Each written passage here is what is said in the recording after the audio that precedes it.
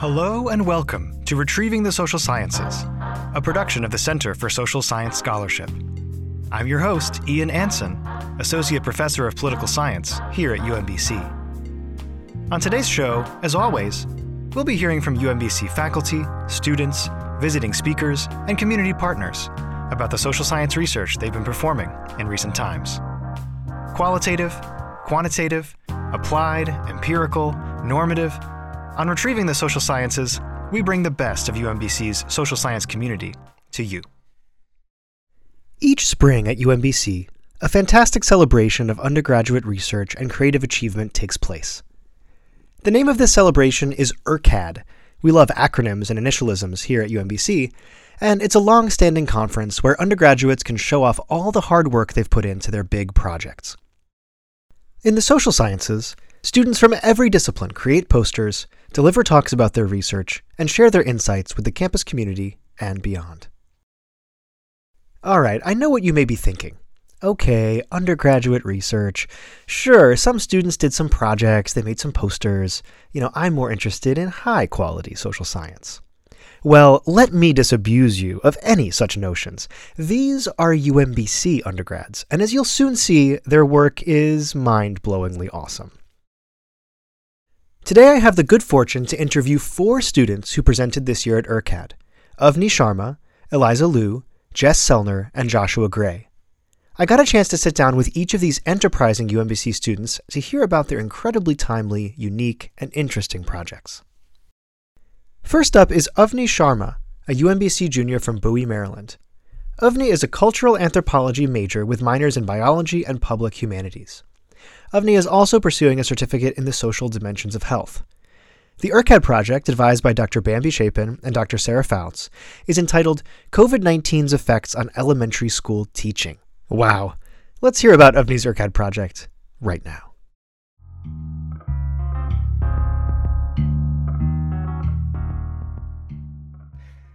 Avni Sharma, thank you so much for agreeing to come talk to us about your research today. I have a sort of an introductory question that is pretty straightforward. I really want to know sort of what is the big research question that your study is trying to answer? Hi, first of all, thank you for asking me to join you today. So my main research questions and topics were how has COVID-19 impacted elementary school education, and specifically have teachers been affected by the pandemic in their personal and professional lives? Yeah, there's perhaps no more topical question than this, right? Especially as an educator, this is the kind of thing that I want to know about very, very badly, because certainly as a professor, we felt a lot of impacts, and I can't imagine, right, what it's been like for teachers in the K-12 setting. So I want to know, how did you actually go about conducting this research? Obviously, we can come up with a lot of anecdotes maybe about people that we've encountered. Maybe I've got some teacher friends who are burned out or whatever. But obviously, we're doing social science research here. So how did you actually accomplish this research in a way that is empirically tractable? Yeah, so as an anthropology student, I focused on anthropological methods. So I focused on participant observation. I did 2 interviews with a third grade teacher and an elementary school principal. And then I also did a story circle with 4 teachers from one each from first to fourth grade. So basically, just to say what a story circle is, it's when people gather to share their own stories and experiences based on a common theme with a goal of finding similarities and differences to understand each other's perspectives. So the prompt that I gave these 4 teachers were to share a story about teaching during the pandemic that has been impactful and monumental. And then we basically had like a 20-ish minute group discussion where they just kind of all talked it out. And then after that discussion, I had a reflection activity with them where I gave them all paper and then various writing utensils like colored pencils, Sharpies, crayons, etc. And they all just basically drew their reflection of the conversation that they just had. And then my ERCAD presentation focused on analyzing those drawings and reflections and matching that to the interviews that I had with the other educators and seeing what I could come up with that. Wow. So this sort of multimodal approach to gleaning this information from these teachers. So this really, you think, had an effect on your ability to draw sort of broader conclusions, you think?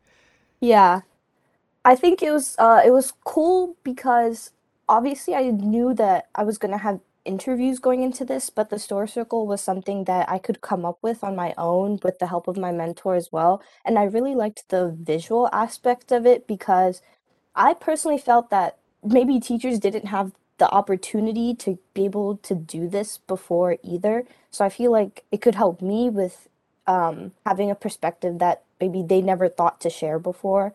And yeah, I just thought that'd be really interesting. It is indeed really interesting. So I want to know though. So what did you find? Right? What were the results of these interviews, these story circles?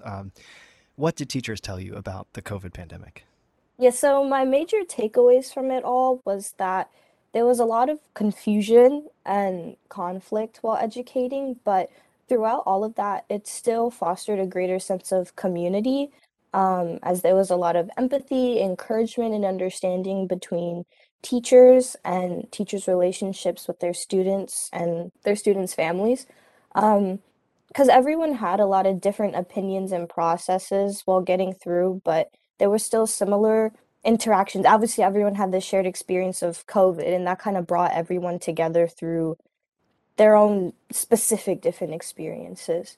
And then a lot of the teachers' reasonings for doing what they do was centered around their students, which in my opinion was not a big surprise. Wow. So certainly a lot to learn from these teachers about the COVID pandemic, and certainly some fantastic insights from this ERCAD project. Avni Sharma, thank you so much for sharing your insights with us today. We look forward to learning more about all the great social science research that you're going to do in the future. Thank you.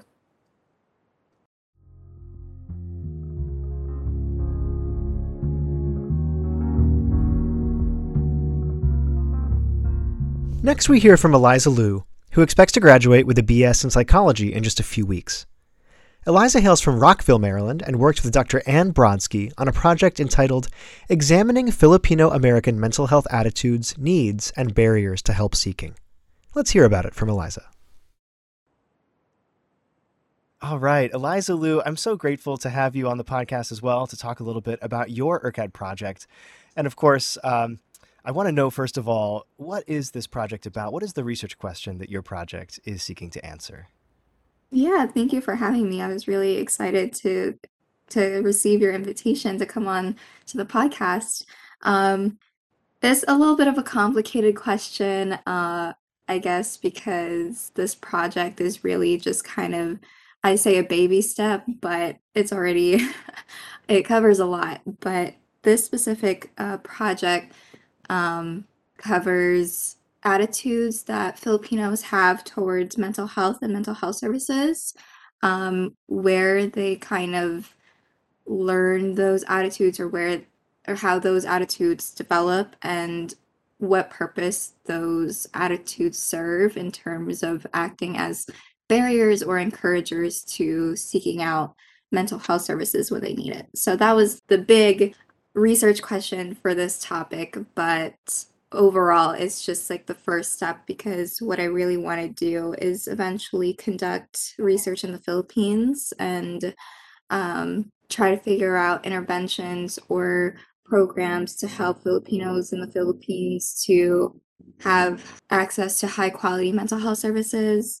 Um, and yeah, this is just something that I'm super passionate about because I'm Filipino. I grew up in the Philippines and immigrated here to the United States. So it's very much a passion project for me.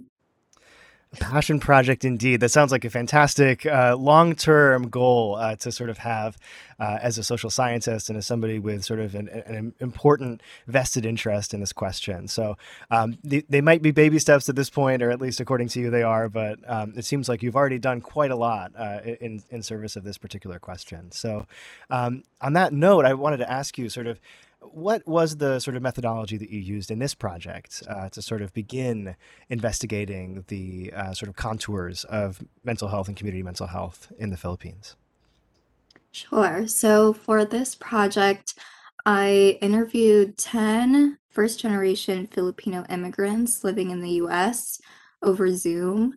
And I created a set of about 10 questions that I wrote myself that I kind of tried to ask all my participants just to have some consistency or standardization across the board. But these interviews were really mostly open-ended, and I just asked the questions that I felt like flowed, or the questions where I could really seek out the information that I was looking for in an organic manner. So yeah, it was those 10 interviews, and then I asked each of my participants to fill out a Qualtrics demographic questionnaire. So just picked up demographic questions from them and some yes or no questions about, their experience with mental health services or interest in mental health services. And then afterwards, I had the pleasure of transcribing each of those 1 hour long interviews verbatim. I fortunately had the help of a transcription service, Otter AI. So that did help, but I did still spend a lot of time, many, many hours going over those transcripts, making sure that they were accurate to what the participants were saying, which was a little bit of a struggle because sometimes the audio quality is compromised over Zoom. So I'm sitting there replaying the same audio clip, trying to figure out what this person is saying. Um, so that was interesting. And then once I had the transcripts, I had to scrub them of identifying information and code them. And so, because this is qualitative research methodology, I had to come up with the coding framework myself based on what I've read in previous literature and just kind of what I felt like the most pertinent themes were that came up in these interviews. So it was constantly a changing framework that I had to make sense of, and for that I had to use a qualitative analysis software called NVivo. So that was pretty helpful because it once you've coded your data, it will actually create a visual representation of everything you've coded to help you make sense of the relationships. So that's really the big picture stuff.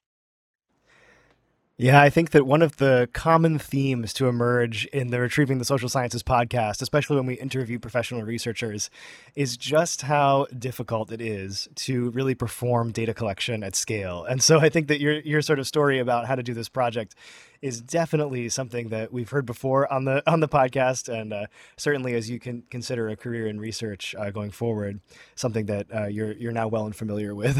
So definitely a hard road to get that data, but certainly something that paid off at the end of the day with this ERCAD project. So speaking of the payoff, I want to know a little bit about what you actually found, right? So what did this sort of interview, transcription, and survey methodology, this sort of mixed method approach, ultimately lead you to understand about mental health service seeking and the sort of attitudes towards mental health among Filipinos? Yeah, this was actually the hardest part of my project is making sense of it all because the content of these interviews were so rich and there were so many different directions that I could take this analysis into. So for my ERCAT project, I really just focused and narrowed it down on what attitudes Filipinos had towards mental health and mental health services. And what I found was a lot of Filipinos express that they hadn't really thought about mental health, especially not before the pandemic. It wasn't until COVID-19 happened that they really started thinking about how their mental health was impacted because they were feeling that extra strain from, everything going on with the pandemic. And so before that, it wasn't really talked about, and it still isn't really talked about among Filipino families, which was another common thing. Like the Filipinos that I interviewed shared that this wasn't really a topic that they spoke about with their parents. Their parents don't really bring it up. And so many of these people have learned to either turn to other individuals like their friends or their peers to talk about their mental health, or the opposite, which is just to try to deal with, their stressors on their own and cope individually. And towards mental health services, almost everyone said they were open to receiving mental health services in the future should the need arise. But most people said that at the moment they feel like they have their own ways to cope with the stressors in their life. They have their hobbies, prayer, um, other people, their friends that they like to talk to. So they definitely have their own garden variety of things that they like to do to keep their mental health in check. So those were the major findings I found there. Um, and I guess in terms of what I found with the barriers and encouraging factors to seeking mental health services, uh, the biggest barrier still remains the cultural stigma around mental health. And obviously, this isn't just pertaining to Filipinos. It's happening everywhere. Mental health is really being talked about more these days, but still there are people who aren't that open, or they just feel like it's a very taboo subject. And there are some people who think, mental health really isn't a priority. Um, so the cultural stigma is still the biggest barrier to that. And a lot of future research should focus on how to reduce that stigma. In terms of encouraging factors, I found that I think the Western influence and the culture of being more open to discussing mental health and having the resources available here in the United States is encouraging people to at least be open to the idea, knowing that they have the resources available to them for the most part, and that they know that there are places they can go to find those resources. So I think that was the biggest takeaway in terms of encouraging factors, that and having support from their family members to pursue the help that they need when they need it. Eliza Liu, thank you so much for sharing so many details of this incredibly rich project, and best wishes to you as you continue to work on this topic in the future. Hopefully there's a lot more in store in terms of your social science research that you might be performing in the future. Yeah, thank you. I'm really excited to share. Obviously, there's so much more that I could be saying, but I'm actually writing an honors thesis about this, so I'll be able to go into a lot more depth about my research there.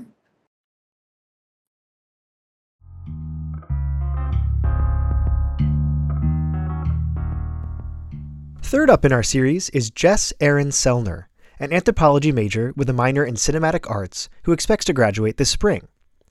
Jess, who came to UMBC from Baltimore, worked with Dr. Camille Maddox Wingfield on a project entitled Motivations for the Pursuit of Ancestral Knowledge. Intriguing title, and as we'll soon hear, an even more intriguing project. Let's listen in. Jess Sellner, thank you so much for agreeing to talk to me today. I'm really interested to hear a little bit about this ERCAD project that you recently presented. And my first question for you is really just to tell me a bit about the topic of this research and what research question you're really seeking to answer here in your study. Sure. Thank you for having me. My research topic is motivations for the pursuit of ancestral knowledge, why people are seeking that in our contemporary society. I use the terms ancestral knowledge to encompass kind of a wide variety of practices and ways of being that allow people to kind of live in alignment with their personal and ancestral values. So that can refer to, practicing plant-based medicine, practicing ritual magic, engaging in social justice and environmental activism, tracing and working with ancestral stories, and so on and so on. Wow. So certainly I've noticed out there, talking to students and seeing, various websites and people sort of starting these conversations online that, yeah, this idea of ancestral knowledge is becoming such an important part of many different people's sort of approach to life. And I think you're absolutely right that this is a growing movement, I think, in America, though perhaps maybe this has been going on for a very long time in other parts of the world, right? But I want to know a little bit about how you sort of did this study, right? What did you actually do to evaluate this like a social scientist? Sure. My methodology began with participant observation in two local groups, one which practices ecstatic ritual magic with an emphasis on activism, and one much less formal group which practices plant-based and community medicine, which in itself, is a form of activism. I also employed one-on-one open-ended interviews and a bit of visual anthropology where participants were asked to caption pictures of events. Um, I take all the information that I gather and code it for emergent themes, and I take those themes and kind of compare them to existing literature for further analysis. Wow, that sounds like an incredibly detailed sort of methodology to capture some of the granularity of what people are really doing in their daily lives to sort of emphasize these particular approaches to living. And I want to follow up a little bit on that to think about these two different groups that you're contacting and researching in this project. So what were some of the differences and similarities maybe that emerged in your analysis of these different groups' practices?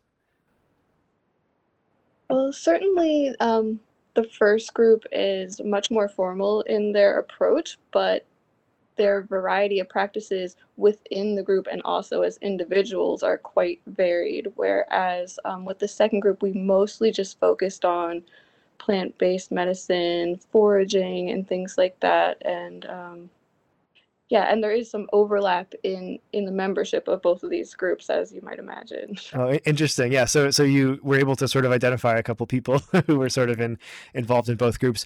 Did they mention that they were involved in any additional things outside of the two groups that you had studied, or was that mostly where they were limited to these practices? For sure. Some of them were involved in groups in the greater region, like going down to the DC area. And there's also just a lot of individual and family practices involved. Interesting. Yeah. So this may not just be an individual person sort of making these decisions to make this part of their daily lives. It's actually whole families maybe that are participating together. That's fascinating. So what's the big takeaway here? What are some of the broad themes maybe that emerged from this study that you'd like our audience to know about? Sure. I would say my major takeaway is that the motivations for the pursuit of ancestral knowledge predominantly stem from a desire for connection. And Mm. that desire can fall broadly under three main themes. That would be community, identity, and nature. Those themes kind of interact and overlap with each other and can be broken down into various sub-themes. But right now, I'm particularly looking at how these desires for connection are emphasized by late stage capitalism because it's such a disruptor of both knowledge transmission and a sense of connectedness. Interconnectedness, community, fleeting things in this contemporary environment, aren't they? And I'm so interested to hear that this research has been able to sort of put those ideas into relief. Jess Sellner, thank you so much for bringing this topical and interesting project to our awareness. And we really wish you the very best as you continue to pursue the social science research in the future. Thank you.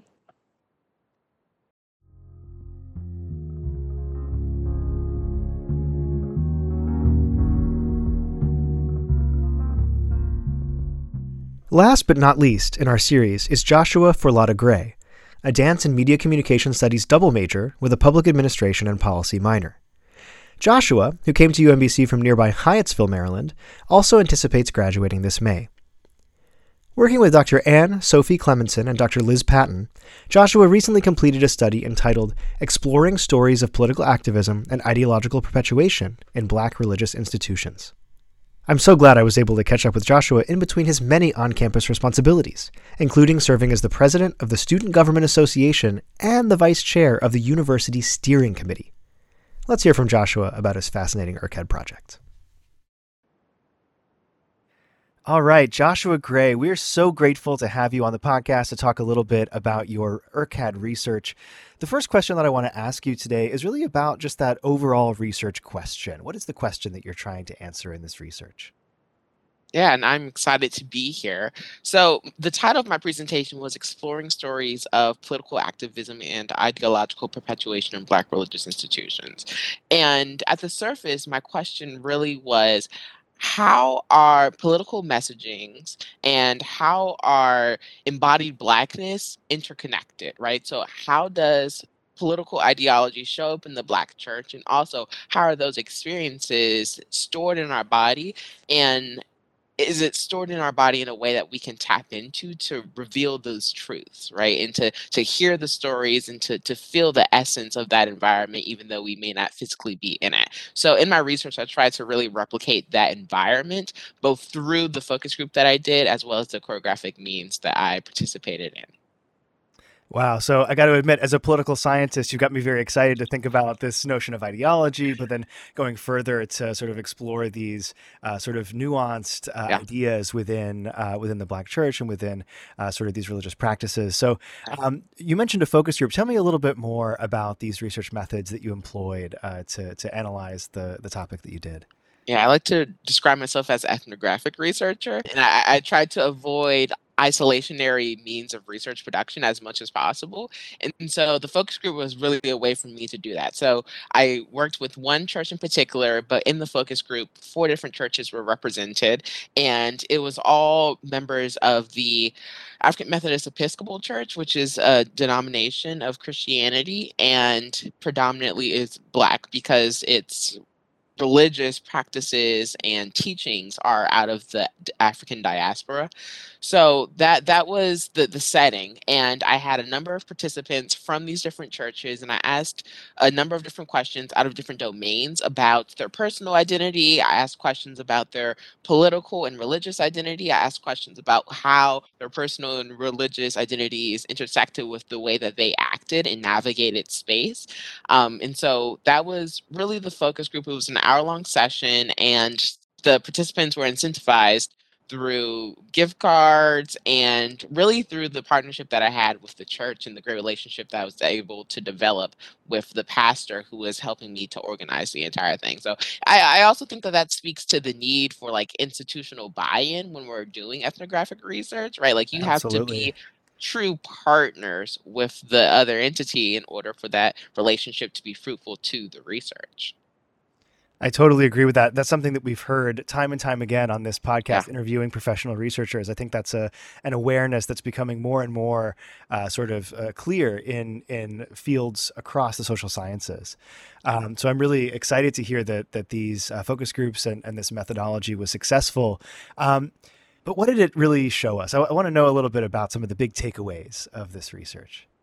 Yeah, I think that the big takeaways really are twofold. So one is connected to my choreographic methods of research, and then the other is the ethnographic method. So from the choreographic methods, I found that these experiences, like experiences in the Black church or any other institution, as well as the political experiences that we have, are truly bound within our physicality, right? Like I think that there's something very unique about the body as a means of storage. And I found that like as I was navigating the choreographic methods, I was able to tap into the experiences of my dancers as well as my own experience being raised in the Black church and having all of these political messagings around me at all moments. So that was one major takeaway. And then the second major takeaway is that the quote unquote Black church is not as monolithic as we may think, right? So even though we see these projected messages about what the Black church is, it's so much more multifaceted than that. I found that people had a large array of experiences and a large array of political ideologies themselves that they hold as individuals, as well as the institutions project different things, right? All from the central idea that Christianity is like a political belief system, and you have missionaries and you have community involvement. All of that is the common experience, but the things on top of that, the stacks and layers on top of that very foundational idea of Christianity is to help people. That that surprised me because I didn't realize that it was going to be so nuanced and that I was going to be able to learn so much from the experiences of the people who participated in the focus group. Layers upon layers of nuance. I'm so Yes. grateful that you were able to share this incredible research with us. Joshua Gray, thank you so much for your time. And we really hope that you are able to continue in the near future to explore some of these really salient and interesting topics. Thank you so much.